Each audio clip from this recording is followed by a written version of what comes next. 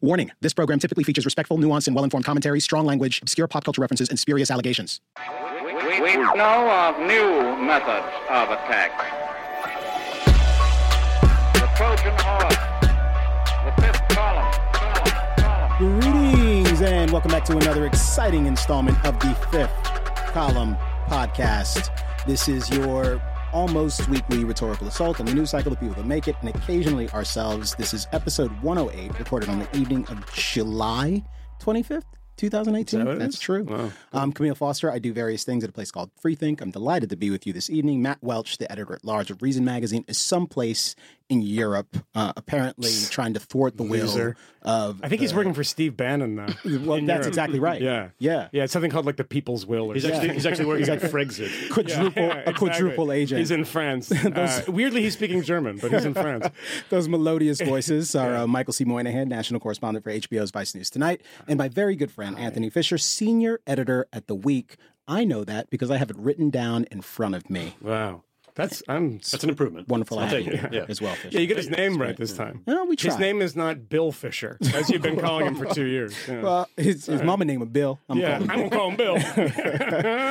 But we're also joined this week by... We got a guest. We have a guest. Yeah. And you know what, Jane? I asked you to pronounce your name for me several times. I'm going to try my best to screw it up. It's so ridiculous. Jane Coaston. Yes. Yeah. Boom! Like a boss. Yeah. Jane is the senior political reporter at Vox, where she is the resident authority on conservatives and Republicans and various things, MAGA, and a number of other species of knuckle-dragging misanthropes.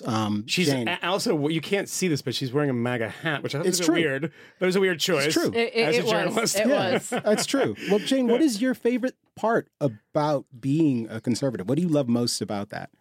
It's super fun all the time, because sometimes the state is good and sometimes the state is bad, and it's really up to the president to decide for whom. Yeah. So how did you get on the conservative beat? I've always just been interested in it. I think, for me, like I grew up, my parents are like rock-ribbed Democrat. Can you be a rock-ribbed Democrat? Yeah. Let's decide. It's usually now. rock-ribbed, but let's say that you can be. Yeah. But union members and yet I grew up in Cincinnati in the late 90s, early 2000s, in which everyone was like, people voted for Clinton because it's 1996 and that's just what you did. But then people were big fans of Bush, and I lived not in the biggest Republican donor neighborhood in Ohio, Indian Hill, which is very wealthy. Also where a lot of the movie Traffic was filmed. Mm-hmm. Yeah. But so I knew a bunch of people who were Republicans, but they couldn't, it was more of an identity thing than a politics thing. And I was like, this is so interesting to me, because it's it was as if, you'd entered, I was as interested in this as I am in oh, you're a Rastafarian. Explain that to me. I'm like, oh, so Haile Selassie, he's God, but he's dead, but he's not dead. And I'm like, oh, tell me more. And then some other guy says Russell Kirk is God, and you're like, wow, this is actually just as interesting. I actually Whitaker Chambers is God. It's a less compelling story. Yeah, less compelling. I actually was reading some Russell Kirk earlier today to talk about economics, which was really interesting, because I'm working on a piece that's kind of about explaining different conservative economic models to non-conservatives. And it was fascinating because a lot of Russell Kirk is so come on, everybody, we can all get together. Everything's fine. Capitalism is our friend. And I was like, ooh, it's so folksy. It kind of reminded me if you ever read old school books where people hyphenate the word today. Yeah. And I'm like, that's my stuff right there. Camille does that too. That's very, very strange. But so one of the reasons that you're the resident authority on conservatives is that, unlike many of the people that you work with, you've actually met them. Yes. You've actually interacted with them. Yes. And I'm not saying just Vox. I think this is probably the case in a lot of media outlets in DC and in New York. And it is, I once had a coworker or I was out in the middle of the country at some, I won't place it in time because then that will place my employer at the time, who walked away from an event which was full of people that they typically wouldn't be around. And the drive back to the hotel was him and in this amazing. It was kind of like. Do you remember Eddie Murphy's Raw? Do you remember when he's talking about when he's talking about N.S. Cosby, rest in peace, talking about he's like Pop, he said these things, and he said that was what he was doing. He was like Phil Flar and Phil. He's like Pop, he said these things, and it was like this guy's next to me. He's like oh, and then they said this, and I was like yeah, no, I know they're conservative. Did you give him Richard Pryor's response to that? You tell Bill to have Coke. Shut the fuck up. Yeah, I did, and yeah, but it's really interesting that so many people are amazed and alarmed by conservatives and also religious people. Yeah. I mean, I grew up in Massachusetts, not a lot of religious people, but it's the funny thing recently I've seen is that if you go to a dinner party in New York City or DC or something and you say, I really, really can't stand Catholics, and here's why, people are like, oh, yeah, totally.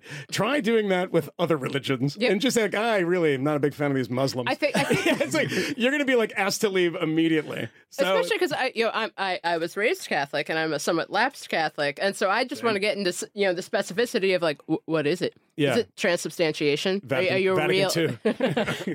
It all went wrong there. That was like the second House Party movie. The first one was good, but I didn't need the second one. I would actually like to spend the rest of this time talking about what you mean by somewhat lapsed Catholic. What parts of Catholicism are you still holding on to? Well, is it the wafers that you can't give up on? So I think that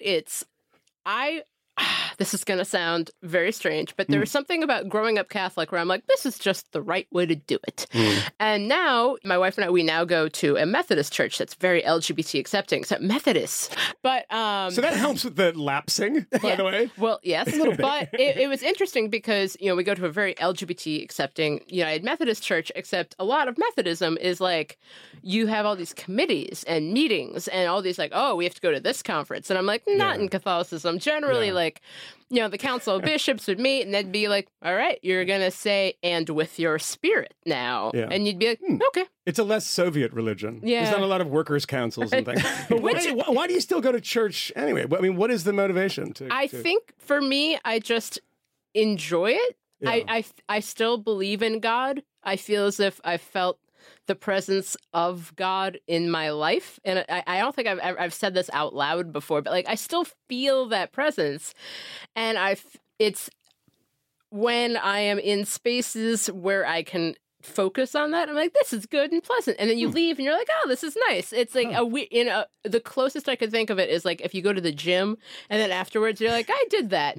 Yeah. Good job. That's your spiritual endorphins. I actually know exactly what you really? mean. Yeah. I've never heard it put that way before. I had it come up works. once and I realized it was the Wellbutrin. I was like, it's actually not a religious experience. Not to sound like Sam Harris or something. Well, Sam Harris has his own religious experience. He's like into meditation and some debating your boss. Debating people on race and IQ. I did not want to discuss this. By the way, we're not going to talk about this at all. But I want to say one thing, and you know what that is? I don't know. Is that if you ever find yourself in a place where you're like, let's talk about race and IQ, just leave the building.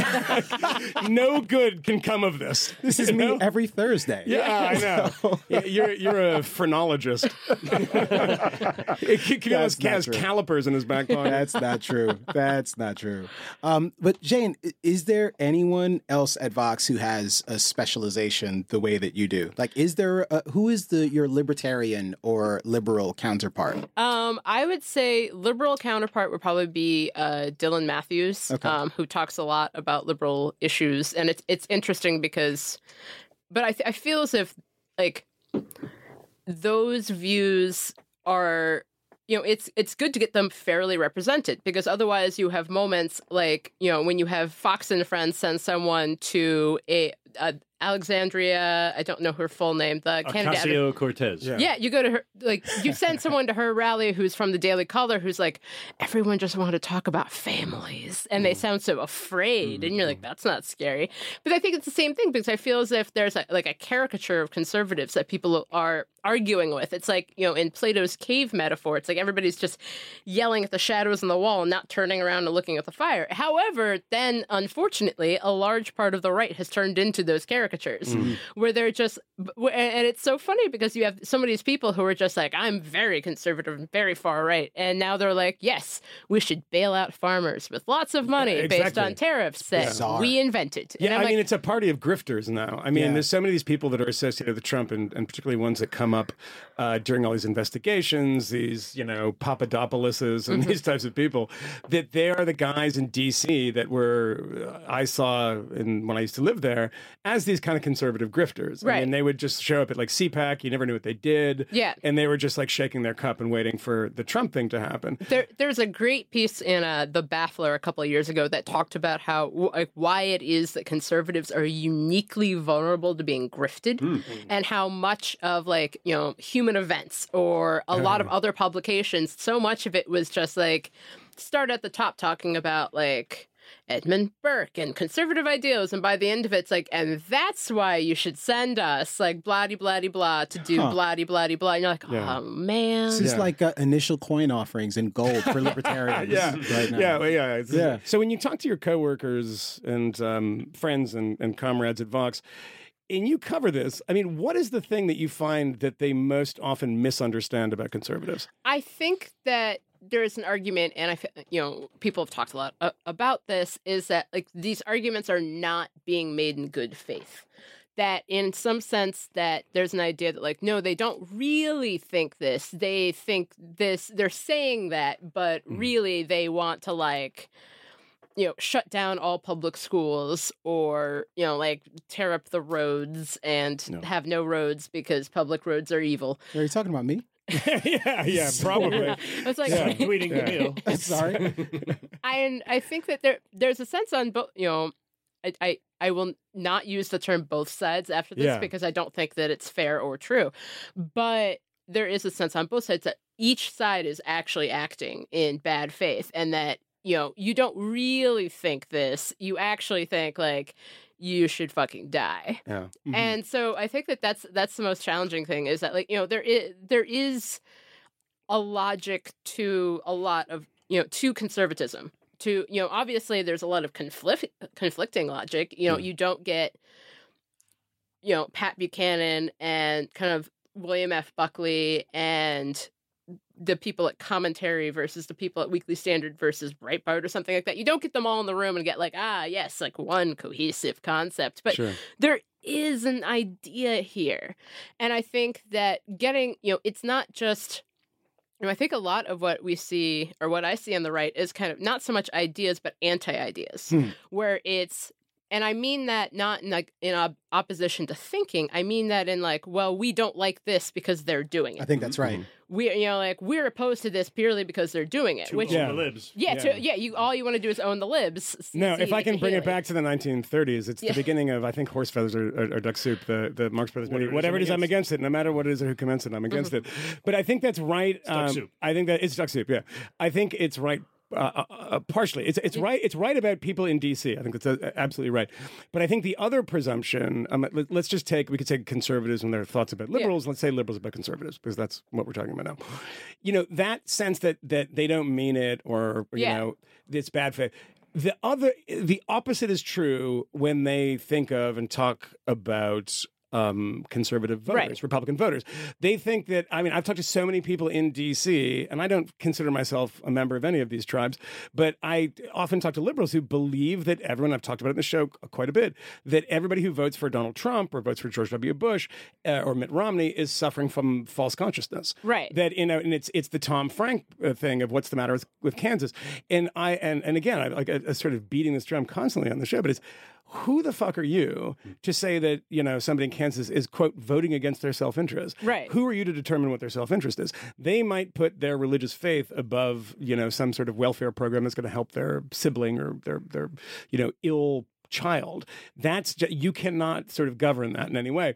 And so I see this often of like, well, these guys do it for this reason, but the voters, if only we were to explain it to them, and only we were to get rid of Fox and Friends, and if only we were to clean up Facebook and get these Alex Jones, everyone would be on our side and they'd understand. Which Not I true. think also leads to this weird infantilization of Trump voters, where it's like, we must go to them, like, like the Maoists, like, send down to the people and we will go to them and explain our ways. Yeah, like, yeah. no, they know our ways. The Maoists didn't explain very much, by the way. They did a lot of shooting and starving. Well, I think there was a brief moment of explanation, and then they moved on to shooting. And then they put the dunce cap on you, the sign around you, and then shot you in the nape of the neck. It's fun, yeah. But it's true. It is true. It is true. Just by the way, Google images of the Cultural Revolution. Yeah. Dunce cap, literal dunce caps. And as someone who, with the new tariffs, all of my Great Leap Forward jokes have finally come back. Yeah, it's great. Yeah. I've been making a lot of new economic plan jokes. Yeah. This is one of those moments where I'm like, the greatest joy I have is that I majored in history and I paid a lot of attention, and now I can make jokes. People got mad at me for making a Cambodian Holocaust reference. Yeah. Oh yeah. They were talking about snacks. They were talking about Facebook. They were talking about Holocaust denial. And I said, well, what about certain academics who don't think that the Cambodian Holocaust happened, or if it did happen, it wasn't all that bad? Edward Herman, Noam Chomsky. Yeah, and people were like kind of giving me a real serious stink eye. I don't know if you're allowed to disclose that sort of thing. And by the way, Edward Herman also, he's my favorite because he's a Rwandan genocide denier. Look this up. It's actually true. Wait. Huh? Yeah. I thought Seymour Hersh was bad for just being like, Syria, I'm sure it's fine. But this Herman, who died fairly recently, makes that. And by the way, I don't care what your politics are. I don't care if you work at Vox. I don't care if you work at the Daily Worker. Yeah. You made an NEP joke, and you're okay in my book. That's After good. that, a new economic policy joke, you're fine.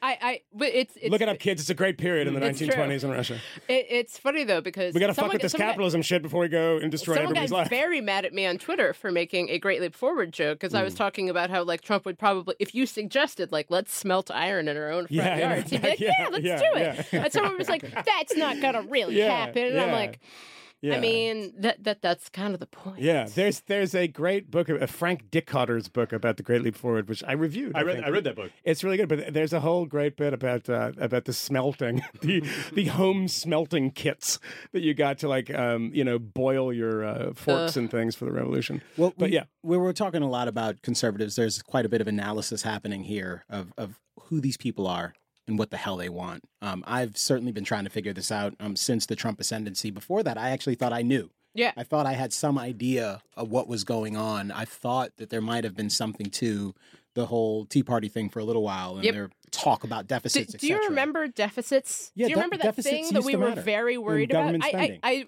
wrote this piece and I talked to all these Tea Party people, and they're like, the most important thing is to, like, kick out Mitch McConnell and Paul Ryan because they're getting in the way of Trump's agenda. And I was like, yeah. What happened to spending? It's incredible. Were we talking like big government used to be a thing? Yeah, Remember these words? 16 now, I guess down to $12 billion bailout for farmers who are now suffering because of policies and a crisis created by the person who's now bailing them out. Right. Think about that for a second. And the rationalization that you will read about when you read coverage of this is, well, yeah, I mean, if we're going to have these tariffs and if we have this uncertain situation, then we probably, I'm generally against this sort of bailout, but we probably need this sort of thing. I bet that somewhere Barack Obama was like, boy, I should have thought of that. Like with the auto bailout, like this would have been as if he was like, all right, we're going to put, like, not only are we going to make the car industry, like, insolvent, but we're also going to, like, raise tariffs and then we're going to bail them out. Yeah, but by the way, I mean, you would have to change parties in order for that to work. The supposed success today, Jean-Claude Juncker, was at the White House and said, we've averted a trade war, and because they've agreed to talk on in the future. And automobiles don't, a 25% tariff on automobiles and automobile parts it's not covered by this. This is only sort of industrial products. But it is exactly what TTIP is. It's exactly what Barack Obama was in the process of negotiating with Europe. Literally almost the exact same thing. And so, I mean, it's funny to see this and to see, well, yeah, to Camille's point, we need these subsidies of these industries because we have tariffs and blah, blah, blah. And you keep going down that road. You keep thinking about it, keep talking about it, and America's become France. Yeah. This is precisely what Europe does. I mean, they prop up their industries because they put up these barriers to foreign competition, and labor market's very, very tough and very tight. It's like Lisa you're doing the same thing. Lisa Murkowski made the point, like, what about Alaska? What about our industries? This is so problematic for all these other industries. And then people started making, like, if only there was some sort of central committee to figure all of this out.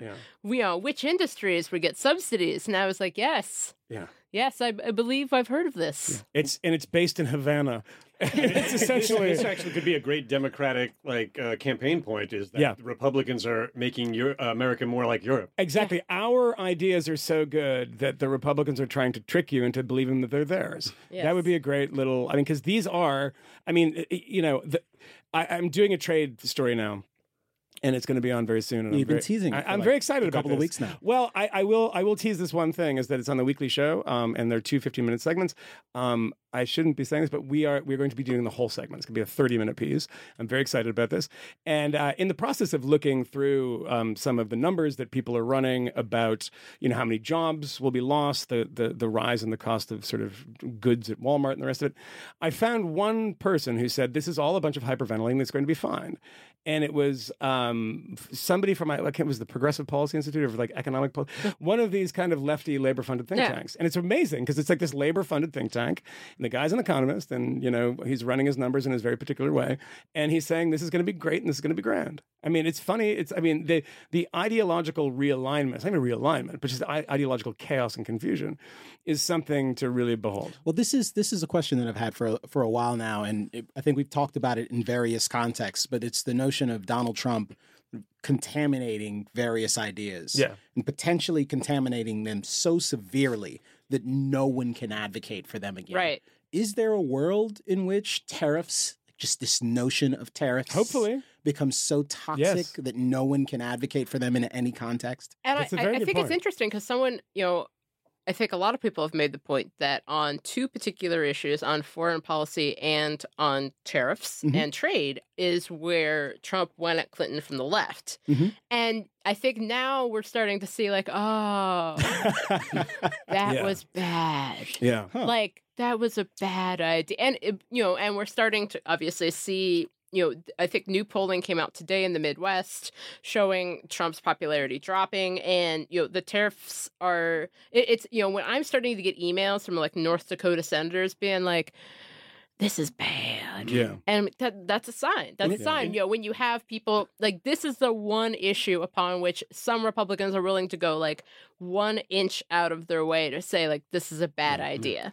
And I think in this week alone, Trump praised tariffs in a tweet. Yeah. And then fantasized about a world without tariffs. Yes. Absolutely. Yeah. So at the same time, I mean, he may very well. I mean, not to the extent that he may have a grand plan at all, which I sincerely doubt. No. Wow. No one believes that. No. No. If that is the end game, Kayleigh McInerney or whatever the hell her name is probably believes that in whatever fucking basement she's living in. If the failed trade war is, she used to date somebody I knew. She's nice. She's a fucking monster. Come on. Don't say that. Yeah, sorry. Cut that out. That's not You can nice. cut that out later.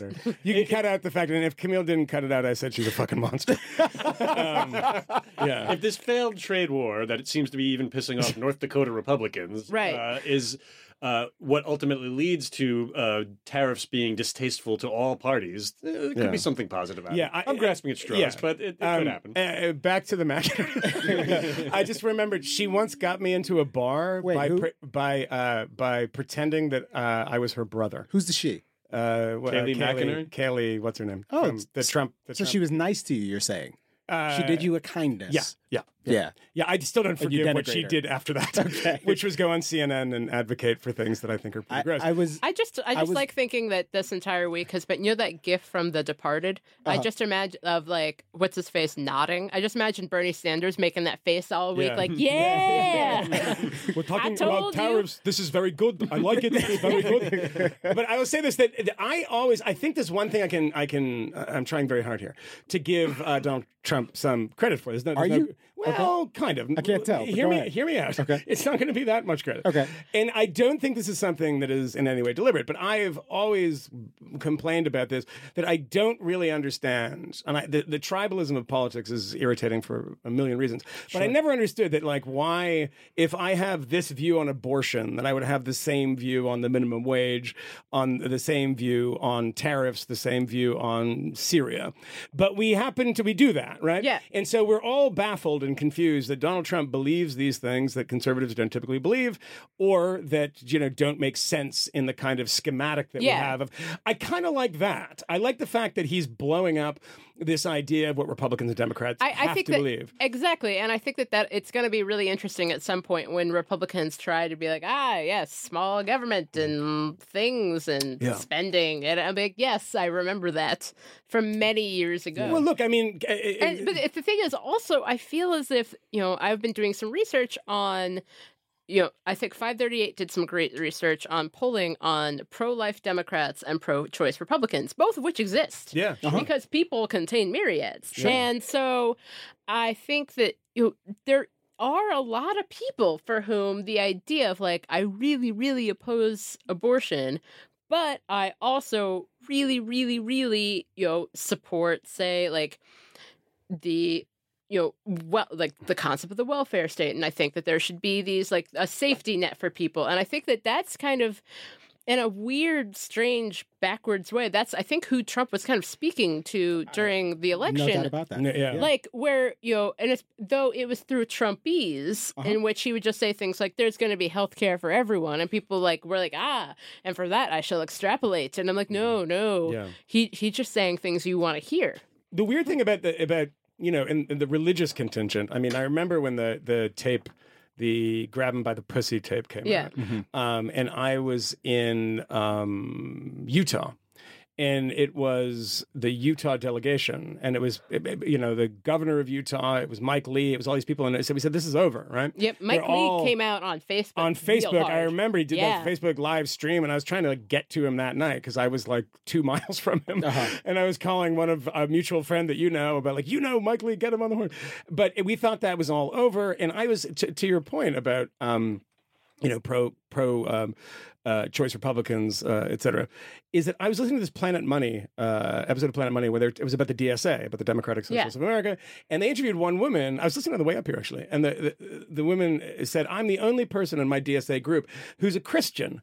And everyone thinks it's weird. There's a lot of people in this group, and I'm the only Christian. But my mom would get mad at me. But Jesus was a great socialist and everything. And it's like, well, yeah, that's sort of. Well, I mean, Liz Brunig writes for the Washington Post. Yeah, she's a very loud and proud Christian. And a socialist. Exactly. And it's like these kinds of things. I mean, I thought that it's the great disappointment when there's a really, really harsh thing. I think yesterday George Will was on Lawrence O'Donnell's show. And he referred to Donald Trump as you'll have to look it up for me, but something like a thug from Queens or something. But he was going on about paying off these 2-bit like porn stars and porn models and everything, and it's amazing that it offends nobody. And it's like, well, it's not illegal what he did. I saw this argument today. Like, well, it's not illegal. That tape, was it illegal? But I mean, let's see. Well, it's like, but I'm remembering the Bill Clinton years. I remember James Carville saying, you drag a dollar through a trailer park and you never know it comes out, referring to Paula Jones, and all of these scandals, which weren't. I know. Jeez. It was bad. Yeah, it was really bad. It was real. Like, I think that if there's any good that's come out of this, is a lot of people looking back and being like, oh. Yeah. I mean, I had that same moment where I'm like, because, the Monica Lewinsky thing happened when I was like 10 years old. And only now do I look back like, oh, Monica Lewinsky was like 22 when this happened. And I'm like, oh, that's horrifying. Yeah. Oh, I mean, God. If I was dating a 22-year-old now, my friends would be like, dude, that's fucking gross. He wasn't dating her. If I was, I don't know. She worked for him. What's amazing is even in the Me Too, generous to old Bill.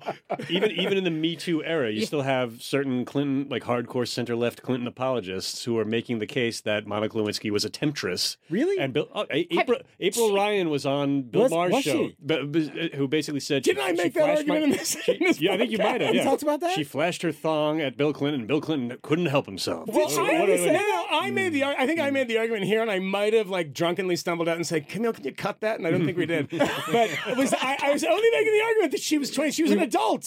She was making decisions. I was giving her credit. I was giving her credit. I will note that there's 22-year-old decisions decisions, and then there's like adult decisions. Yeah. Like 22 years old is when you're like, Four Loko is a great idea.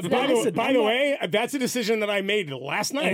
Look, I'm not saying he slipped Spanish fly in her drink. Yeah, when I sort of grimace, Bill Clinton. Yeah. I mean Bill Cosby. Yeah. BC, same thing. Well, whoa. Yeah, wow. Whoa. Wow. According to allegations.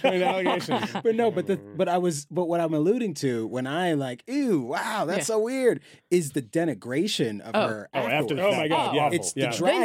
Like she's a creepy thing. stalker. I have no idea what you're talking about until you find out that they had like. And nicknames. then you call Vernon Jordan and say, "Can she work at Revlon?" I mean, that's like you go back and it's like, God, it's really unseemly, the whole thing. But now the person who runs Media Matters for America, David Brock, remember that he referred to Anita Hill as a little bit nutty and a little bit slutty. Yeah, and that's I mean, it's like that was bad. Yeah, that's pretty bad. I think that's something, it's interesting now because like I would, and I think I've made this argument to people, if you were just like, I just don't care about what Trump does. I just don't care. I'm like, all right, that's fine. Yeah. But when like Reverend Robert Jeffries is like, well, Ronald Reagan was a philanderer, and all these people are like, what? Was he? He was not. That was a new thing. That was a thing, and I was literally. I remember I looked this up, and I was like, no. Yeah, that popped up the other day, and I'm like, did I completely miss this my whole life? I mean, he was with Jane Wyman a little bit. Is that they were married? There's the thing. It was on The know. Simpsons, right? Like Mr. Burns, who was so sick, he had like every single disease, and they were in perfect balance, and he was invincible. Yeah, they were blocking each other going out the door. That's Donald Trump. Yeah. I'm just realizing. But like, at least just say, great. if you're like Reverend Robert Jeffries, and you're just like, I just don't care.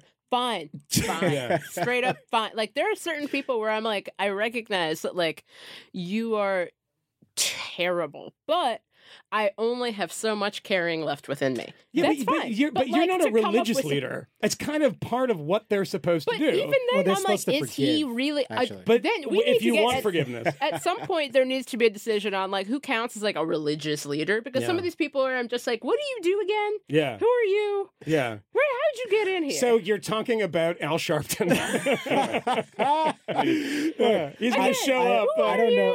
Why are you wearing a medallion and a tracksuit? Like, what religion is that? You should have gotten back into the tracksuit. That was the best Al Sharpton. Oh, my God. And I would true. like to see that come back. By the way, I just want everyone, like, sometimes we drop out some things that people should go on the internet and look up, and I'll give you one that's going to make you very happy. Find the clip on the Morton Downey Jr. show of Niger Innes pushing Al Sharpton out of a chair. My brother! And he goes in and he pushes him out of a chair. It's amazing. Is that when Al Sharpton uses a certain epithet that we won't repeat? Yeah. No, He's like, wait, can you say it, LB? But what epithet did you use? It's a homophobic epithet. It's homophobic. Oh, don't use he it. refers Don't to it use as a punk. I can't give you permission to use Al it. Sharpton gets in Niger. Did he refer to him as a faggot? Yeah, Yes, punk, Al Sharpton gets in Niger Innes' face. He's like, "You're a punk faggot," and then That doesn't mean you can say it too. What? I kid. Remember, it's a joke. It's a joke. It's fine. Here's my question. sleep with Like, men? I feel as if I'm like, I have sex with men. What is That's it true. wrong? That's true. We all do. Who doesn't? God, that gives me immunity. I do not. Thank you. Wow. I true. do not. Wow. How intolerant That's of you. so intolerant. Unbelievable. By the way, I just want to say it's like Tim Watley and Seinfeld of like converting for the jokes. I gave one hand job just so I could say what I wanted. Just one, and I'm like, hey, come on, I got pictures of it. I enjoyed it. Well, before we leave This is a family show. We should cut that. There was one moment in the WSJ piece about the $12 billion subsidy package where it just says, Mr. Trump addressing a gathering of veterans groups on Tuesday urged patience on trade despite concerns raised by critics. Just stick with us, he said. It's all working out. We'll see about that on the tariff shit. But maybe we transition from the tariffs. But it's not working out. Just for the record. It's probably not. It's it's already not. There are people laying off people. The price of steel is going up. You'll see. You'll hear no Whirlpool's objections like, from me. it's been interesting to once again, like, I don't know. It's like when you've seen a movie and you knew the movie was bad, but then other people see the movie and you're like, this movie's bad. And they're like, no, I gotta go see it for myself. And I'm like, no, it's bad. Yeah. And I feel this way about like Whirlpool being like, but we didn't know we'd have to lay people off. Yeah. I thought this would all work out fine. I'll say one final thing before we transition. I think the standard is, I mean, the goalposts keep shifting on this because people say, well, it hasn't happened yet. Nothing bad has happened, et cetera, because, the Europe deal, et cetera, et cetera. But here's the thing, is that we are judging this on whether or not we're in a full-blown trade war. There's no metrics at which you judge this. It's if it's a trade war. Sure. But maybe that hasn't happened because it's been forestalled in this meeting in Washington. Here's the thing that people aren't paying attention to, is that it is actually having a pretty serious effect on a lot of companies that use steel to produce things, aluminum to produce things, that they're laying people off. The cost of their goods is going up. People are buying. One of the great examples of this is a nail company that Claire McCaskill's been talking about in southeastern Missouri, who have laid off 90 people, and they because of the tariffs. And they're trying to get an exemption. They're not getting an exemption. And what's happened? Well, the nails are much more expensive. They were slightly more expensive before because they had a big flag in the box and it said made in the USA and people pay a little more for it. And now all their orders have evaporated in the past month. They've gone down 70%. And where are people buying their nails? China. Because there's no import tariff on nails from China. So they have basically eliminated an American company who makes nails, and they use steel wire that they import from Mexico, which now is 25% higher. And now the people who buy their nails say, look, guys, we love you, but here's the thing. We have to buy the Chinese ones because we're operating on very thin margins. The other knock-on effect of that is down the road from that place, there is a box company. And this box company is a small family-run thing, and they create all the cardboard boxes that these nails are packed into. And they've laid off people because this nail company is no longer servicing, the amount. I mean, they've been growing year after year. I mean, it's the economic engine in this little town in Missouri. And I think that also gets to something that I'll be interested to see how, say, like the housing market reacts, because at this point you're starting to get into construction materials. Yeah. And already, today announced that, the lowest number of single family homes purchased was this, in 8 years just happened. And, you're starting to see these economic indicators where it's like nails and boxes and these other pieces where like it's too expensive. And I'm just really excited to see, though, how this gets blamed on millennials. Like, if you just weren't eating avocados, you could be buying or Hillary Clinton's emails. Yeah, that's probably gonna come up. And like seriously, that's if somebody I'm gonna do a thing where if somebody mentions that in the house or on I just fall through the ceiling and just start punching them in the face. It's like you're done. It's over. You can't say it anymore. No, lock her up.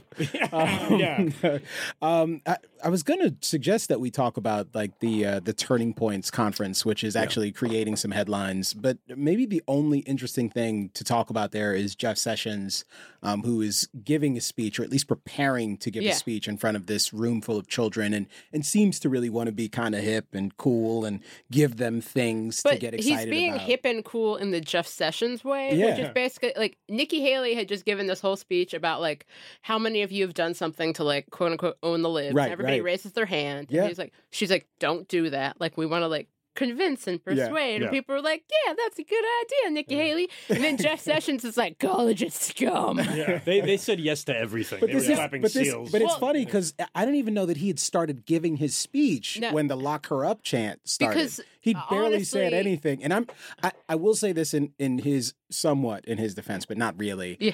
It's only a minor qualification because I've seen so many headlines that said he chanted along with them. He sort of mumbled something the way an old man does when he hears someone else saying. He says, if I can really quickly speak, because you mentioned headlines on this particular topic. Go for it. I was checking out Turning Point's own website before we came here. And they have basically a running feed of headlines and that they link to of things that they want you to read, things that they think are going to make Turning Point look good. And lower on the feed is look at this hysterical media reaction to Jeff Sessions. Obviously, he wasn't chanting "Lock her up," and then a little bit further up was Jeff Sessions laughs along with "Lock her up" chant. Yeah. So they can't decide which is the actual narrative. Well, I'm going to be kind of like Camille in this and sort of partially defend somebody who I think is generally indefensible. But I mean, Thank you. Look, I get into these situations sometimes when I'm in, obviously these are his allies. But, in these... They're high school kids. They're high school kids, but, ideological allies. The most terrifying group of people alive. Yeah. High school conservatives. You could not... granted, I have long stated my belief that there is no scarier group of people than, 14-year-old girls. I would go... I don't even think high school conservatives. I think just high school kids. No, high school... Giving a speech... I gave a talk to high school kids a couple of weeks ago who came to the Vox office, and I was shaking because they just looked at me, and I'm like, I know it brings that anxiety. I'm I know. I'm like, you were roasting me in your mind. I feel it. Wow, you're still being bullied.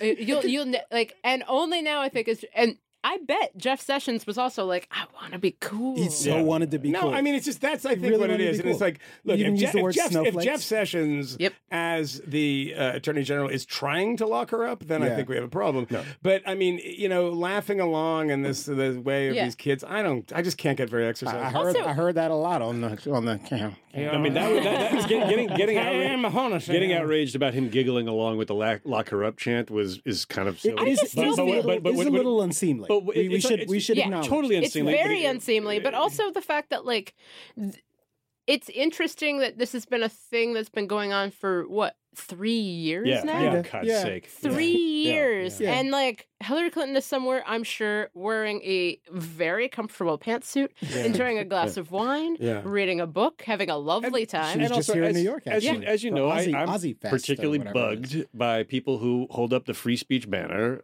as TPUSA and Jeff Sessions were doing in this speech, calling everybody, all their ideological enemies, snowflakes, but making no comment whatsoever about which Jane wrote about, the Kansas University flag, quote-unquote, desecration, which was an art installation.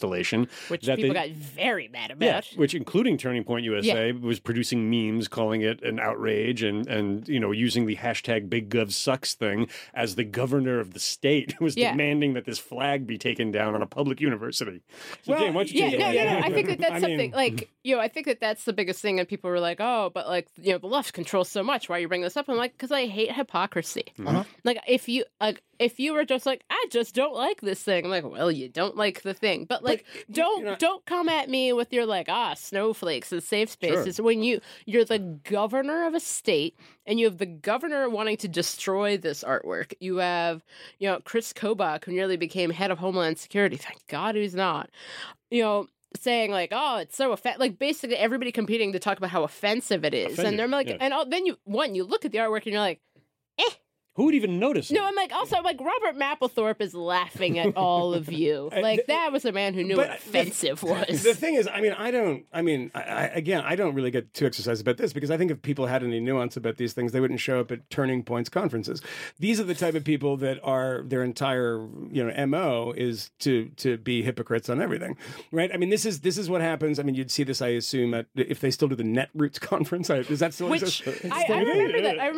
I remember thinking at some point it'd be really funny if somehow Netroots Nation and Turning Point wound up in the same hotel at the same day, because I'd just be like, what, just leave them and go somewhere else? Did the Attorney General of the United States ever go up to a Netroots conference? That's true. Did Mark Cuban ever go to a Netroots conference? There's a lot of big heavy hitters. Nikki Haley, Peter Thiel was there, and apparently everyone tried to leave. Yeah, is that right? Yes, but that's the fault of the people who were in government or in the Democratic Party at the time. They should have gone. I mean, absolutely. I mean, you have a bunch of people that are probably Janet Reno at the Netroots conference. DSA now because they didn't show up to the Netroots conference. But this kind of stuff is so boringly common. Is that I would be shocked, and I would want people to write articles about if there were anybody at these conferences. It's just people that go to conferences, young political people that go to conferences, go to CPAC. These people are, it's a very particular type of person. I don't want to say anything, but it's just oh my God, if there was nuance at any of these things, it would be worth a column. I remember Tucker Carlson at CPAC when I was there, when you're covering it, when he was starting what's it called, Daily Caller, and he was booed. Do you remember that? He was booed because he praised the New York Times, and he said we should be doing something, and that's what I'm going to do. God, that didn't work out so well, but I'm going to be like the New York Times. Maybe. You should admire them instead of denouncing them, and everyone booed him. I mean, that's just kind of what you get at these things, and is the destruction of artwork artwork or the covering up of artwork from John Ashcroft and Rudy Giuliani to, in Kansas today, it is the most bipartisan thing in the world now. It never was in the past. I mean, you saw the Emmett Till thing here in New York. It was like people were covering it up. Yeah. They were protesting in front of it so other people couldn't see this piece of art. They were taking shifts and blocking it. Yeah. And these are it's like an abstract image. Actually, quite a beautiful painting. An abstract image of Emmett Till's coffin, which is obviously his parents demanded it be open for very obvious reasons. And this happens fairly consistently on all sides these days, is that the art gallery is somehow now the battleground for idiotic culture war fights. Well, whether it's burning flags, the art gallery, and old Twitter jokes. Yeah. Oh, that too. Yeah, that too. There's your segue. There you go. Take it away. Did I do it? Yeah. You didn't even know. It's not a fucking segue if you didn't know it. What the fuck is that? You're like, I was like, oh, that was really great. You're like, oh, what are you talking about? I was just doing my Flavor Flav thing. Yeah, boy. Clock around your neck. I approve of this segue. Don't white-splain to me. I'm doing voice of God. This is not. God has no race. Well, you're in the room. You can't do voice of God when you're sitting next to him. It's true, but I still have the same voice. Okay, that's true. It is a little gravelly and stuff. But yeah, we were going to talk about, well, at least we send around an email. We circulate an email. It has various topics that we might talk about. Generally speaking, what ends up happening is this sort of free-for-all. We are kind of sort of getting to the topics, but one of the things that I mentioned in the email was sort of the week in outrage. I didn't mention the flag burning. I'm not sure. Was that this week? It was this week. Yeah, it was. Right? Not the flag burning. Yeah, the flag but it was a whole thing. And this is one thing that's outrageous. Yeah. But since we were last here, I think James Gunn, Trevor Noah, Dan Harmon, yes. Which I don't actually know what... Creator of Community and Rick and Morty. Oh, that's right. Yes. Yeah, I met his the co-creator. Brilliant guy. That is a great show, by the way. I've never seen Rick and Morty, but I love Community. Well, you're a bad person. I just don't have time. Phenomenal show. Well, you should watch it and make time. I'm going to ignore my children and I'm going to watch Rick and Morty. You should. Yes. So you could be a better dad, obviously. But these folks have made jokes on the interwebs that have managed to get them in trouble. Jokes that are in many cases some they're pretty old. I won't say the jokes again because I don't even know what the hell the jokes are.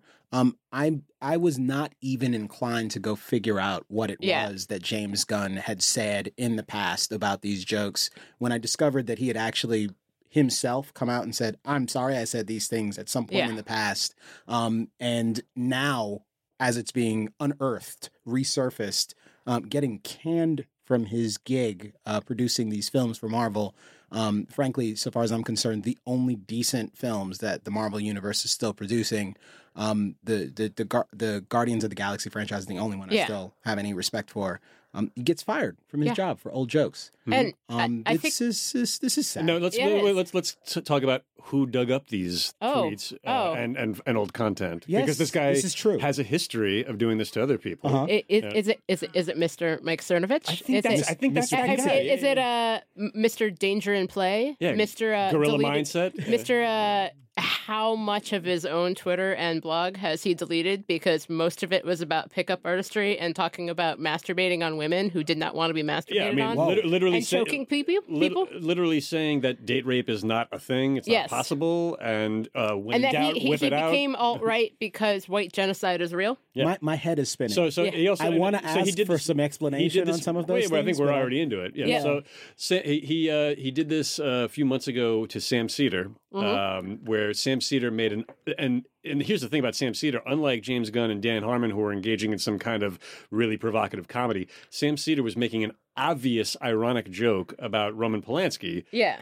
I can't remember the exact context, but it was basically a joke that said something along the lines of, if someone is going to sleep with my daughter underage, I hope they have a good sense of mise en scene. Yeah. Obvious joke, and Mike Cernovich recirculated that and lost his contributorship from MSNBC only briefly because after a few days MSNBC got shamed. Like, come on. Yeah. But so far the Mike Cernovich stink hasn't gotten James Gunn his job back, and I don't know what's happening with Dan Harmon. Well, but also, this is to the hypocrisy about whatever that turning points nonsense is that you see this where conservatives like to come to the defense of comedians when the offensive joke is something that they kind of think is funny and they agree with, and these are all all jokes. Like we keep on saying these like jokes, Mike Cernovich and all these you know halfwits on the kind of alt far right. Is like, look, if you're going to defend a joke that is like a rape joke, for instance, this is a big controversy when Lindy West and was debating Jim Norton about this. And, you know, people were saying, like, you know, I'm sure Gorilla Mindset pickup artist guy was probably all for and saying you guys are being snowflakes about this.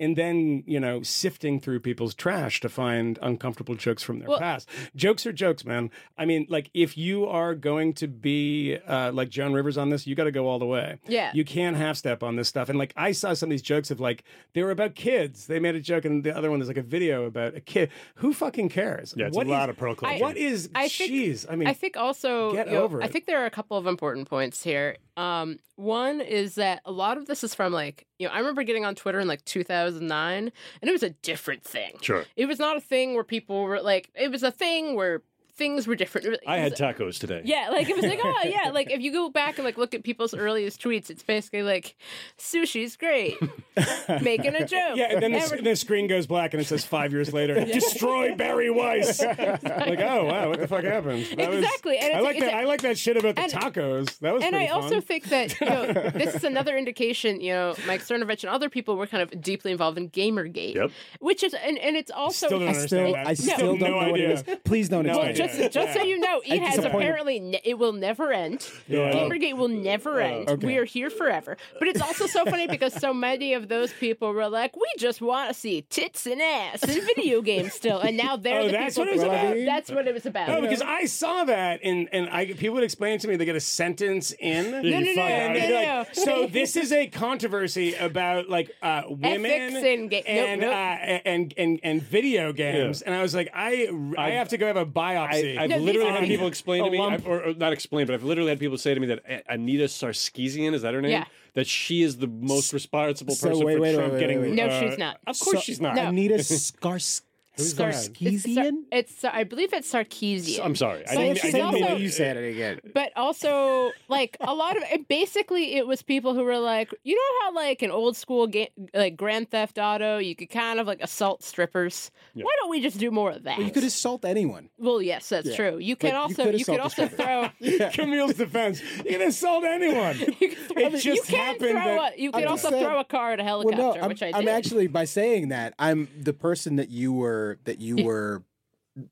channeling when you said that. I'm saying that person is a bad person. That's true. Because you can actually assault anyone. You can. And when I would play that game, I would assault everyone. And I wouldn't. A stripper is the same as the lady who's just shopping with her kid, as the police officer. Sure. They're the same. By the way, I assault them all. A lot of ladies coming out here. As the lady shopping with her female child. You know what? Take it easy. Yeah. The only connection here to the you know, to bring it back to Cernovich and that whole ilk is that there's quite a few people, including Milo, who were part of this whole Gamergate thing, who became part of the alt-right/alt-light, which did have something to do with Trump getting elected. Not to say that it was the tipping point, but certainly that whole kind of resentment culture was a big part of it. Personally, I'm going to put it on the like many people in Milwaukee and Michigan who didn't vote, but. I would say that there definitely was a point of like Trump stands for like, you know, he's anti-PC and says what he wants to say. Though I feel like now I'm like, he's not really saying much of a lot of things that he would want to say because a lot of it keeps having to be walked back by someone else. Yeah. I think it's funny because Camille said something earlier about trade. Is ever going to love trade now because Trump's against it? It's the things that are out of bounds because Trump has taken them as his own. Maybe I will never ever say the phrase politically correct again because of Donald Trump. No. There are things that fall into that category of how we used to define it that annoy the hell out of me, but I won't use that language. I'll do everything to walk around that language. But I also think that, I mean, it's a counterfactual. We have no idea. We can't prove this either way. But I think that if Mike Cernovich and Milo and all these people didn't exist, we would have had a pretty similar result. Well, speaking of... as long as the culture was the same. Well, speaking of fake news and Mike Cernovich, because Mike Cernovich is a purveyor of fake news. Yeah, that's true. I mentioned him in that context. Facebook has also had some recent challenges. This is another thing that we sort of circulated some notes about. And I think this is useful because there is a very obvious media commentary angle here. Apparently the context is that Mark and company are hosting something at their offices. There are people there. They're having a conversation specifically about this expectation that folks have that they will fix this massive crisis of fake news. Crisis of fake news is actually the phrase I saw used in the email. I think it's absurd, but at any rate, there is an expectation that they'll fix this crisis of fake news, and what they're asking is for them to clarify their specific policy with respect to companies like InfoWars, who are obviously posting things about various things, like how certain products will turn frogs gay. And I don't know, does InfoWars actually purvey the ridiculous lie that the Holocaust didn't happen? And but mostly Sandy Hook. No, well, Sandy Hook. They don't do Sandy Hook. No. Okay, I don't recall. Can we take out where I said that'd be great. You just corrected yourself. You're fine. I'll beat it out. No, but and in any number of also other bullshit. And let's also keep in mind, I've talked about this before in other sets, that the thing with InfoWars is that they'll say all this stuff, and then Alex Jones will go to court and be like, "I'm an actor." Yeah. Said that in his own divorce proceedings.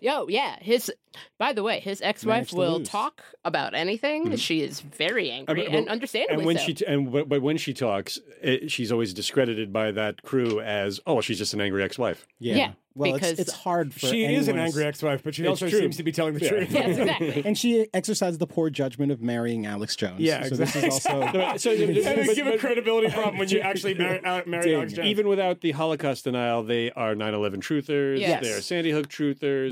But the particular challenge that Facebook faced this week, and the real question that seemed to be getting adjudicated in amongst the commentariat, was whether or not Facebook should be proactively doing things like pulling down Holocaust denial posts, and obviously fake posts. And Mark responds to this by saying that it's rather hard to make determinations about people's intents, that people are wrong about things in various ways, and that he and Facebook, the apparent policy at Facebook is one that is, again, it's rather difficult to apply evenly and consistently, but is generally a goal of trying to avoid people doing harm, specifically because overseas there are posts that are being put up that are resulting in various ethnic minorities being like murdered, which is a bad thing. So you want to avoid that. That said, it's also illegal in some places. It's also illegal in certain places. But in an American context, I have been a little bit surprised by the seeming uniformity of perspective on this amongst sort of public intellectuals and journalists who are weighing in on this in various opinion columns, who are saying explicitly, this is a massive failure on Facebook's part for the most part. They need to obviously they've crossed the line by not being willing to take these things down. They have to take responsibility for their platform. I think my personal issue was, granted, obviously responding to a question is difficult, but Mark Zuckerberg's understanding, like, well, maybe these people aren't denying the Holocaust, like, but just because they just don't know better. I'm like, no, they know better. No, like, they're aware. Like, Holocaust denial is not something you generally, like, wander into by accident. And this is something, I talked to David Harsanyi, who's at The Federalist, about this. We had this debate online about it. And, my personal view, that, actually. my view on this is that I think that I think the overall issue is that Facebook has never quite understood what it's supposed to be. Like, is it, and I think, I can't remember who it was, but it was a great piece, and if I can remember what it is, I will remember what it is. Is it a government? Is it a platform? Or is it something else? If it's a platform, then you can't, then people can do these different things. If it's a government, like, if you are literally if Facebook is a governing body, and the people on Facebook are its citizens, or a publisher, or a publisher, I think that that was a or is it a public square? Yeah, if it's a public square, clearly you can just wander up and be like, Auschwitz wasn't real, but if it was real, it was great. And I think the word they've used, the word they've used in certain contexts is utility. Yeah. So I circulated an article that BuzzFeed printed today with their chief security officer. Chief security officer, I guess that's the title he was going by, sent a memo out to employees a couple of months ago saying we need to choose sides.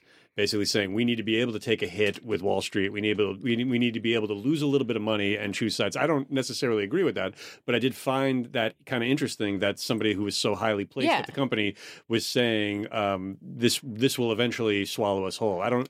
I would. I like to get a few more clicks on some things that I've done, but the interview I did with the CEO of Cloudflare, and it was one of my favorite interviews from last year, and he basically said, I caught him out. I see, like, they don't take down ICE. I mean, they don't take anything down. They basically provide denial of service protection for websites and basically keep them online. You take this protection away from things like the Daily Stormer, which is what they did. Yeah. It goes offline pretty quickly.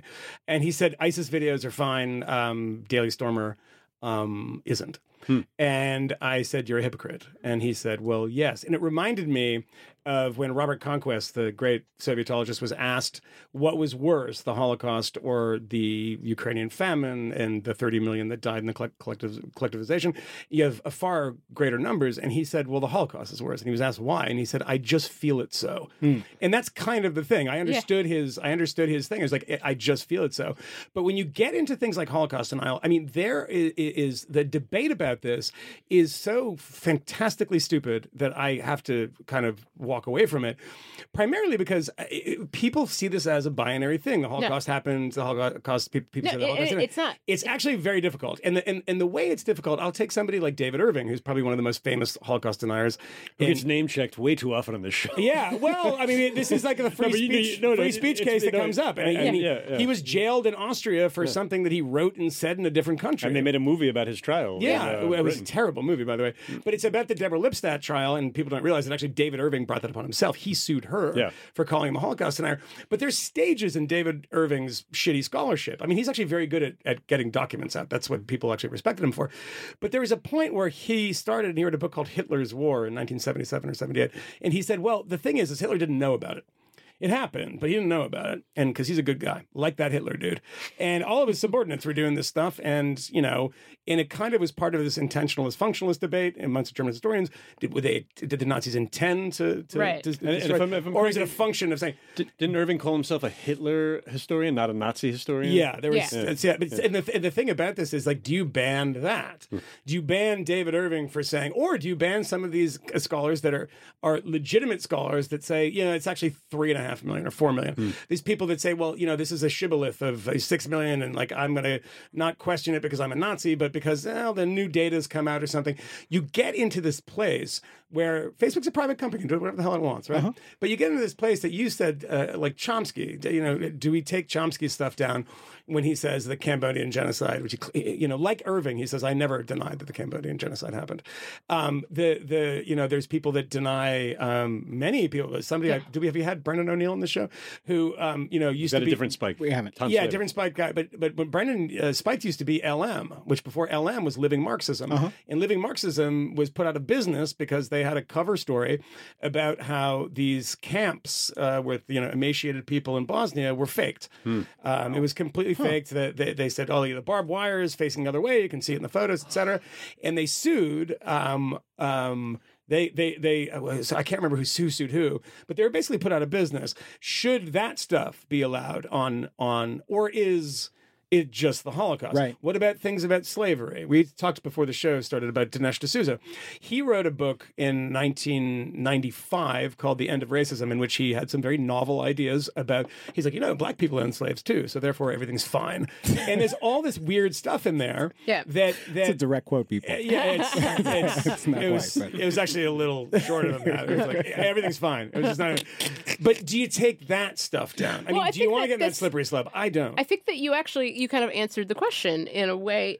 Facebook is a private company. Yeah. It is not a utility. No. Which, the fact that there have been all these congressional hearings about, like, why are you censoring Diamond and Silk? I'm like, they can do it if they want to. Like, if Mark Zuckerberg wants to go do it, then knock himself out. And, like, it's fascinating to see the same people who are like, we should break up Facebook, like Standard Oil. And I'm like, this is a fascinating argument to see, like, Ted Cruz making. Yeah. But at the same time, I'm like, it's not an actual utility. And these people who are like, but if I can't be on Facebook, then like, my work will die. And I'm like, well, But a lot of Democrats are saying regulate it as a private utility because it cost Hillary the election. Yeah. Well, this is the thing. There's two. That was said in those hearings. I'm aware. There's danger of the hyperbole. I think two points about this. The first one is that you can give the nutbags of the alt-right, and they've sort of failed in this, some sort of credit, because when they got kicked off of Twitter, they actually started their own platform called Gab. Briefly. Does that still exist? They've all abandoned it. Well, or like Paul Nayland, they got kicked off it for being too racist for Gab. Wow. I was deported from the Sudetenland for hating Jews too much. I mean, that's amazing. That does raise your level of respect for him just a little bit. Wow. I mean, he's committed. That's real keeping. That's real anti-Semitism. I mean, that's kind of leadership you want. But the other thing is that it rests on this thing that there's no academic studies that sort of back this up. I'm sure you could probably some smarty pants listener will dig one up. But it rests on this idea that Facebook is sort of controlling us, and that if these people were not looking at this stuff about the Holocaust or about Pizzagate, they wouldn't be this way. And you look back in the 90s and the 80s, and the number of people that subscribed to newsletters, the Waco people, the Ron Paul's newsletters. The Ron Paul people, the Ruby Ridge people, all this stuff existed before the internet. Yeah. People believe that the very contact with it and it's this condescending thing of like, I'm smart enough to adjudicate these things, but these poor people aren't. So we need to get some sort of legislation. We need to Mark Zuckerberg to take it away. It's like, no, just let dumb people read dumb things. We cannot always protect them, because if it gets off Facebook, they're not going to stumble upon it on some other website that is devoted to denying the Holocaust or devoted to like racial phrenology or some bullshit like this. It's going to be out there. You can't control it. And it's just a fake thing to make everyone feel good about themselves, that this thing, sort of private utility, shouldn't be doing this. Let's crucify Mark Zuckerberg. Let's put him on the cover of the Daily News, as happened 2 weeks ago, like effectively calling Mark Zuckerberg a Holocaust denier, or saying that he was like in bed with Holocaust deniers. They should have a voice. But That's not what he was saying. But I also think that like there is this challenge, because I'm sure, if you would have asked Mark Zuckerberg in like 2004, like, hey, do you want to be one of the most important people in the world? He would have been like, sure, that sounds great. And now we're like, here you go. Yeah. Because like we need, I think the thing is that with Facebook and Twitter, and I think YouTube, there have been some issues with Alex Jones as well. Like these platforms that were like, they wanted the world, and so we gave it to them, and now they're like, but no, that's not on us. Like, that's, when we show your children videos that are horrifying and terrible, that's not our problem. But we did ask you to trust us with your children. Like, I think that there's a little bit of they are correct. Yeah. But I think that there's an interesting conversation to be had about like, what are these platforms anyway? Like, what are they supposed to be? I mean, I have a difficult time. The thing that I find the most challenging about this, and the immediate thought that I had, especially once the word utility started getting thrown around in the conversation, was, Alex Jones has an entire office. He maybe bought or leased that space from someone. There are all sorts of services that are delivered to said office, including power services, presuming he doesn't have some sort of other thing. Like he doesn't have generators. To the extent, well, he may have generators and solar power. He may. I'm inclined to believe he's some sort of hypocrite. He has $400,000 worth of generators. Municipal power. But to the extent that someone is utilizing a platform like Facebook to publish content themselves that they have authored, that they just post and put up. Let's say they're not paying for ads. I have a difficult time like understanding how Americans can't see the degree to which it would be very much the same thing to say, well, how is it possible that this power company can service those awful, disgusting people who have terrible morals and disgusting views? I don't want them to be able to publish their views. And if you would just cut off their power, they wouldn't be able to do that shit anymore. It's a really, really good question, because there's a point at which, I mean, do you remember we had talked about the show, and I'm sure you remember this too, is that when Richard Spencer was kicked out of his gym for being Richard Spencer. And I'm like, well, it's just working out. I mean, he's trying to be a better Nazi. He's trying to be a healthier Nazi. Come on. He needs to fit in those waistcoats. Yeah, I mean, look at Charlottesville. They were all like fat Nazis. He's like trying to easing our public health care costs. Yeah, exactly. He's like, but like he's definitely on medication. kid. It's definitely, because you say like they can do whatever the hell they want. There's a private gym that can do whatever they want. But there's a point at which you're like, okay, so where does this really end? Do you cut off their power? Do you cut off, like, AT&T's a private company, I mean, they get sort of subsidies and all sorts of shit from the government. But Sprint, T-Mobile, what if T-Mobile said Richard Spencer cannot have an internet connection on his phone through us? At what point do you stop punishing somebody for their noxious views? And I think Richard Spencer's views are beyond noxious. But where does that end? And I don't know. I really don't know the answer to that question. I think we should generally stick to pointing out when people are just stupid and laughing at them. Like I just keep thinking about how like Steve Bannon's now going to Europe, and I'm like, this is the same Steve Bannon who went to Alabama and then bragged about how he went to Harvard, which is better than the University of Alabama. And lo and behold, Alabama elected a Democrat, and I'm like, go forth to Europe. And then his name is funny now, though. It's true. With him out of power, just so many shirts. Steve Bannon. It sounds amusing. And Richard Spencer going to Auburn and being like, we should ban football, and I'm like, all right. And then getting chased off campus, and I'm like, the logical. Is that a true story? That is a true story. They're like, you know what? We really hate black people, but we like football too. So we're mixed on this, Richard. I feel as if like the issue, the relationship between the SEC, race, and football is a complex one. But Richard it's pretty Spencer, straightforward, I think. Yeah, well, I mean, that's true. He united everybody. No, Richard Spencer, like the moment, like literally, he was like, we should ban football because that's how all these black people are on campus, and literally all of your Auburn. Say that? Did he really say actually said that? I mean, I'm not like surprised. Like Richard Spencer's usually so nuanced. He actually said, he was like, that's why all these black people are on campus. And literally, it's so funny because you can see like the people in the crowd who were not already angry were like, fuck this guy. This like, he'll take the kick six from my dead hands. I almost want to have a conversation about free speech, but maybe let's look. What are some of the other things that we were going to try to talk about today? We haven't gotten to. Yeah. We were going to talk about the Michael Cohen thing. I don't think there's anything really interesting there. No, I think this is a better conversation. He taped Donald Trump. He actually had the tapes. That's great. But no one cares because this isn't particularly interesting because there's probably not going to be any charges there.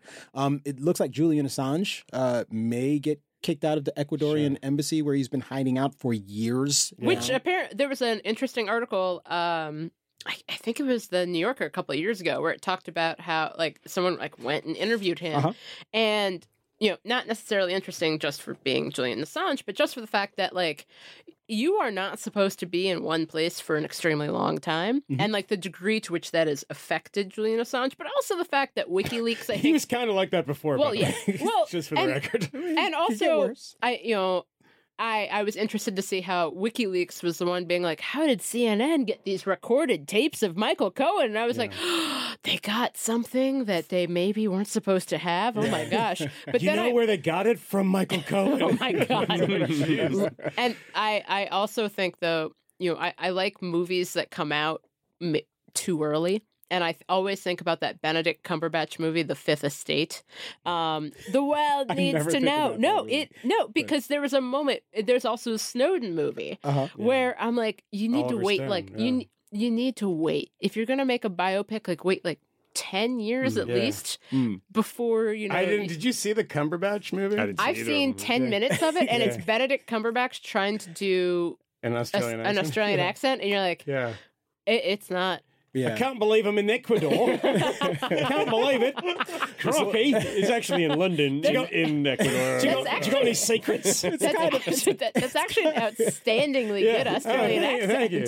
So, but it's serious. I love secrets. But it's serious question here because if in fact he is thrown out of the Ecuadorian embassy, very likely the UK picks him up, who apparently had a guy stationed outside of the embassy for a while. Maybe doesn't now, but believes they can get him. I suspect at this point Ecuador just seems to be kind of sick of having dude in there and kind of want to. He's annoying. There's been a lot of reporting that he's annoying, and they cut his internet off, and there's all sorts of things like that. But the other thing that I was thinking about when I saw this story initially was that does the government of Ecuador, which is not as extreme as the Rafael Correa government, but it's the same party, and weirdly enough, the leader of Ecuador's first name is Lenin Moreno, and is there something that when Julian Assange started like showing up on Sean Hannity's show and started becoming a little more of this kind of pet of the alt-right, that Lenin Moreno was like, you know what, fuck this guy. Well, I guess he had to weigh his anti-Americanism versus his pet of the alt-right, and specifically pet of Donald Trump, who declared that I love WikiLeaks. Yeah. The question I was getting ready to building up to ask, to the extent I still have the capacity to do such things, is there is the possibility that he gets extradited to the United States. If in fact the United States is interested in bringing some charges. And I mean, we all remember, I'm sure, Mike Pompeo talking about WikiLeaks as a hostile agent. Yeah.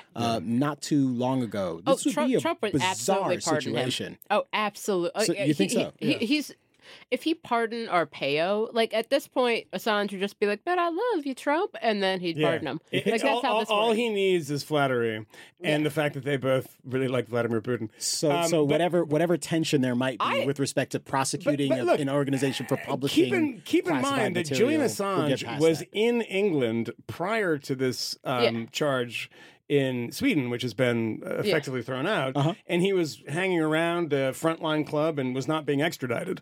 It might not happen. That's the point.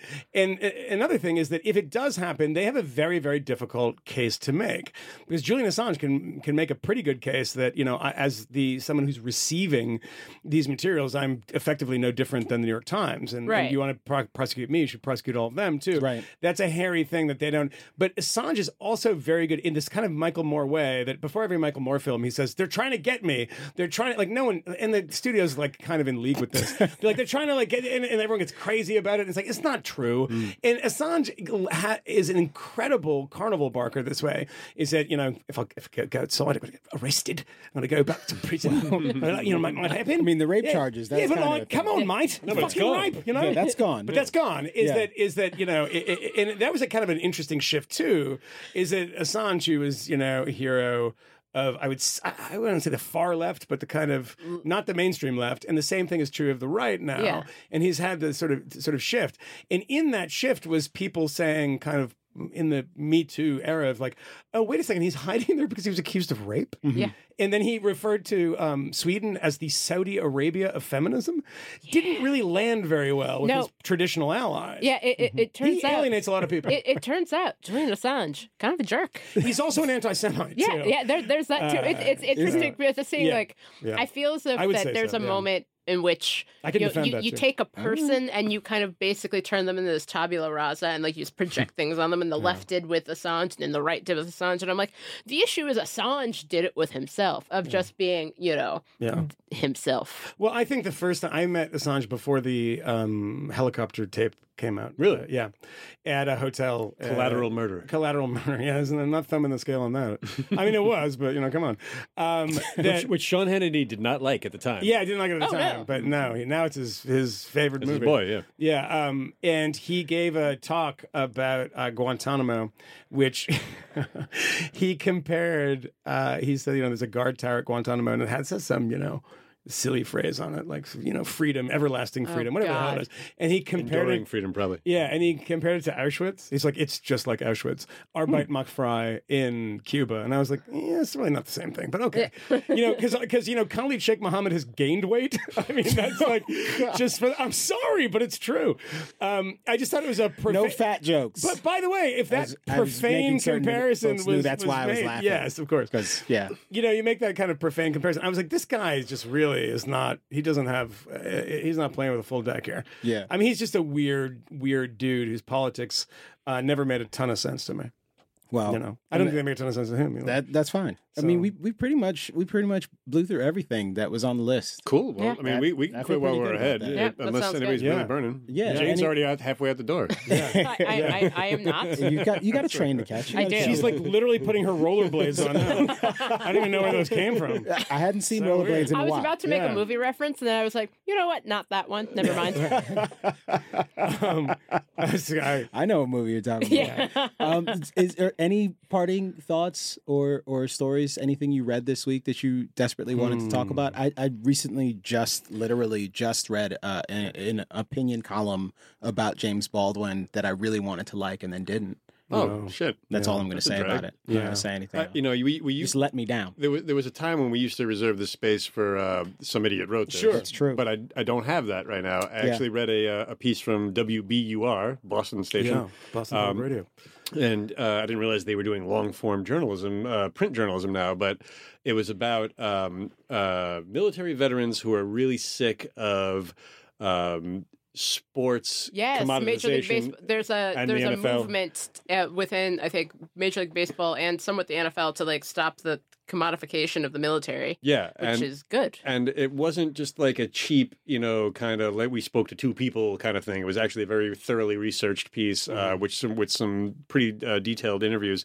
And as somebody who's part of a military family myself, who was also personally affected by 9/11, I've long felt that the interruptions in the seventh inning of baseball games and the long drawn out military recruitment, obvious staged performances before NFL games have been kind of gross. And this isn't to say I don't love America and I don't think that we need a national, that we don't need a national defense service. I think we do, but I think that it's great that some military service people are willing to say, this isn't for us. You're not doing this for us. You're doing this for the whole military, system that has nothing to do with it. Military-industrial complex. All right, military-industrial. I'm not going to judge you. You're doing this for a thing that continues to keep the war machine going. That keeps everyone ignoring the fact that we're a full generation into the war in Afghanistan. All right, we are literally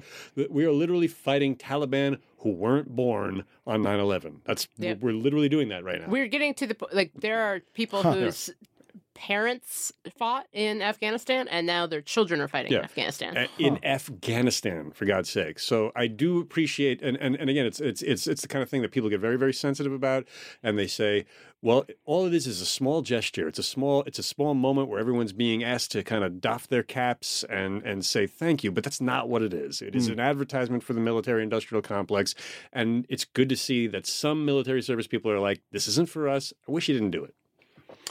Okay, Buchanan. I'm gonna fall. I'm gonna say this. I'm gonna tell you what not to read that piece. No, I'm joking. I'm gonna tell you what not to listen to. I wasted a few days in the background. I really enjoyed this Gimlet Media, who does fantastic podcast. Did this fantastic one called Crime Town. Which I really enjoyed about Rhode Island fucking gangsters, dude. Oh, wow. It's very, very good. But the guy who did it has a follow-up, which I was excited. Zach Stewart Pontier, fantastically pretentious name. And I was excited to listen to it. It's called the RFK tapes. And it was about the assassination of Bobby Kennedy.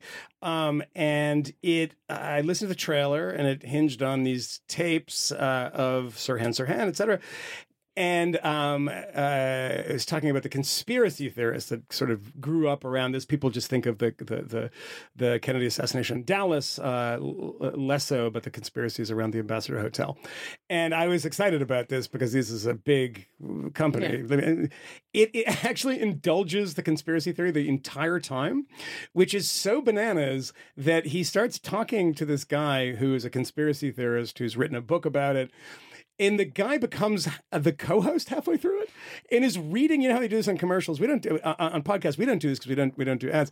But you know how you read the ads. The host, the conspiracy theorist, is reading the ads. He's reading the ads with the host, and they have put together this podcast that I was very excited to listen to, which is so much nonsense that it actually made me mad. Nothing has made me angry like this in a long time. I was like shuffling around the house, like, cleaning up and going, that's not actually true. That's not true. The polka dot dress girl, that's nonsense. So, love those guys over at Gimlet. But, so you're saying not to listen to this, or do listen? I'm giving a recommendation for something you shouldn't listen to. Don't listen. Because look, Gimlet, I did it on the strength of their previous stuff, which they do very, very good stuff. And I don't know how the hell they let this one slip through. So anyway. So Jane, what do you hate? What do I hate? I hate lots of things. Thing I like, I really like Haley Bird's reporting over at the Weekly Standard. She wrote a piece this week poking holes result of some of the FISA warrant information that was declassified last weekend, poking holes in the Nunes memo, which is things, I'm always interested in because, you include my two favorite things, FISA warrants and memos. But no, her piece is great, and it's one of those things where I'm like, this is great, and this is going to make a lot of people on the right very angry. Also...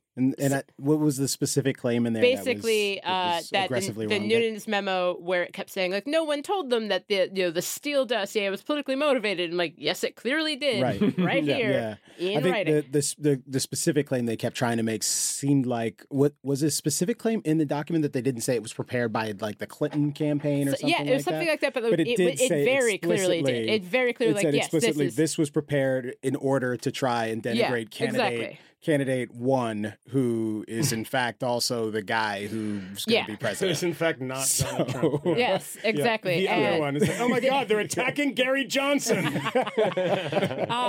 So I think her reporting is great and her writing was great. Things I hate, though, would have to be when certain members of Congress get very worried about warrantless wiretapping and then reapprove, Section 702 of FISA and other things. That's bad. And that sucks. That I also don't like it when certain other members of Congress named like Pand Rawl say things that they're super opposed to like spying on stuff and then eventually just give in. That's bad. I will say about the Nunes, not the Nunes memo, but about the FISA. So this was the FISA application docs that came out Friday of last week or Saturday last week. One of the things that did sort of stand out, and I saw reported in a few different places, was that it seemed that there's obviously a lot of stuff that is still totally classified and blacked out in those documents, but that the primary thing that they were relying upon was in fact the Steele dossier. For the most part, in order to get that. But it's not clear because so much of it was classified. Not that entirely it's like, clear. If you had like a third of a song and you're like, well, a lot of this part is really reliant on this one particular sample, but you've only got a third of the song. It's hard to Camille, imagine, they need given 10 pieces of evidence. I'm just saying, given the number of things that have leaked, and given the fact that the document does in fact say that this was prepared in order to denigrate said candidate, and the fact that we know that it was paid for, it's not like they actually went out and did these investigations on their own. Yeah. It does make me wonder about sort of the thinness of the evidence that one is able to bring to bear in order to get those applications that rubber stamp, approved. And that is the thing that what is still it, like 90% stand out to me. Of FISA warrants are approved. It's like some absurdly high but then not that many warrants are brought up in the first place. I don't doubt that. But the renewals, I would imagine that it becomes, okay, so you didn't find anything yet. So what are we doing here? Yeah. And it just doesn't, I'm not sure if there's any there. I don't know if we removed all of that black that we wouldn't find out. There have been so many leaks. It's hard to believe that we wouldn't have some inkling of what was going on behind the scenes. Maybe it's that it would say explicitly that this particular person who works as Vladimir Putin's secretary said, oh yeah, he's over here all the time. We totally love him. Yeah. He's the guy. I do think, one thing with like specifically with the Mueller investigation is like a lot of people have leaked, not the Mueller investigation so much, because it's generally like, we're going to bring charges against these 12 Russians.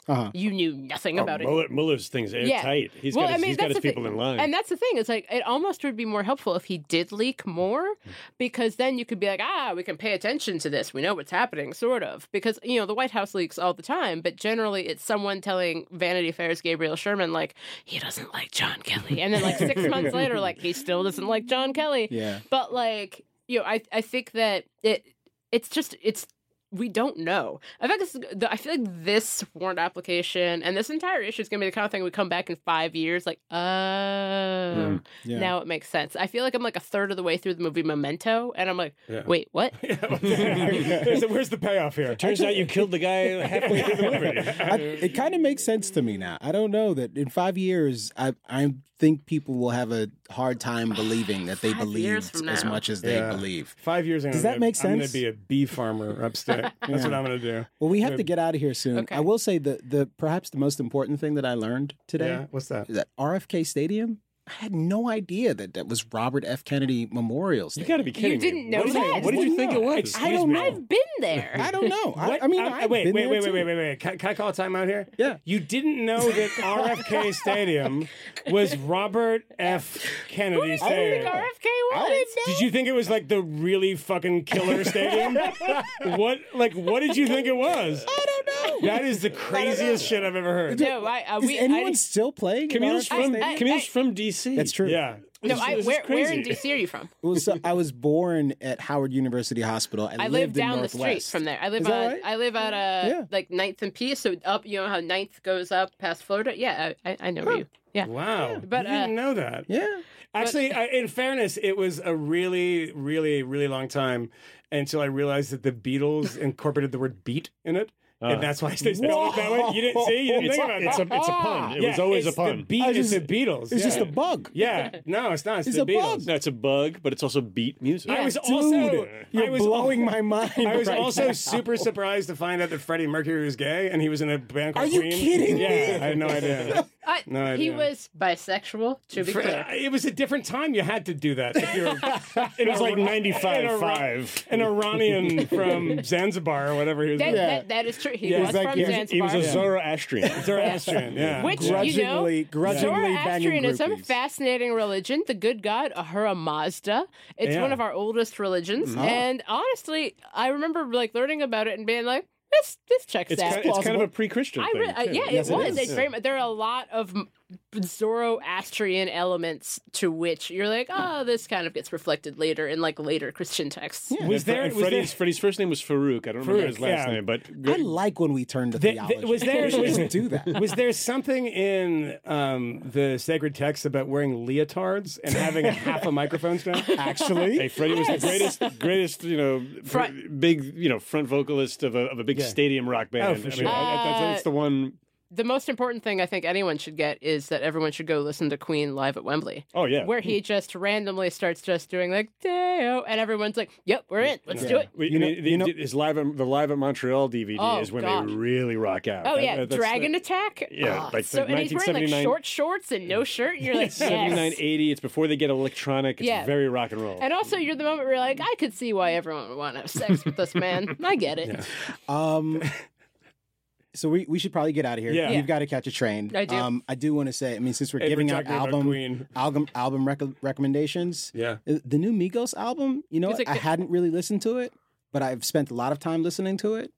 There's a lot of songs to like on there. All right. And there's a lot of great stuff on there. Moynihan, they know how to make a bop. Sure. It's true. I'll check it out. Yeah, will you really? I'll check it out. Will you? Yeah. Really? Actually check it out. Sure. Okay. I'm a little old school. This morning I was listening to Pete Rock and Seal Smooth, Mecca and the Soul Brother. Great record. Well, so Jane, we've enjoyed your company. Thank you, Jane. Thank you. Thank you so much for having me. There are many things for us still yet to discuss. I hope you'll return. I will. And I hope you will advocate internally at Vox for them to hire a libertarian expert person who understands what those people are thinking. Yes. Because I think they're interesting. Tim Lee there? Used to be. He's now somewhere else. Okay, sorry. Yeah. Either that or I'm just gonna try to get us to merge with Reason and have like the most confusing newsroom ever. Vox Reason. Call it Veason. Veason. Just me and CJ Ciaramella just being like, treason. cops are bad. I'm fine with that. Sounds fine. I didn't even get to tell the story about how I got pulled over going home. Man. That's a special dispatch. In the back of an Uber. Hey, can I just say this? Because I don't want you to... we need this the next episode, but you're writing about it, aren't you? We'll see. You'll see. You know what? Save it for when Matt's back. Yeah. Matt's three plainclothes officers surround the Uber I'm in. Yeah. This 12:50 at night. You can't do this now, but outside of the home. But everybody, wait to the next one. Just some real shit. Camille, as somebody who's told me for many years, that you're not black. Yes, it's true. We'll explain this as we're walking out. This is all the things that Jane we hadn't talked about. Yeah, it's amazing. I'm just wondering, do you think you're black now? After you're surrounded by three plainclothes cops. Find out next time. Only in Bed-Stuy. The answer to that question is ain't nothing changed, man. Ain't nothing changed. It's all the same. But it is a really interesting story. So we'll come back. We are absolutely going to touch on that. We'll address this. Cliffhanger. Thank you, Jane. Thank you, Jane. Bye. Bye. Bye. We know of new methods of attack. The Trojan horse, the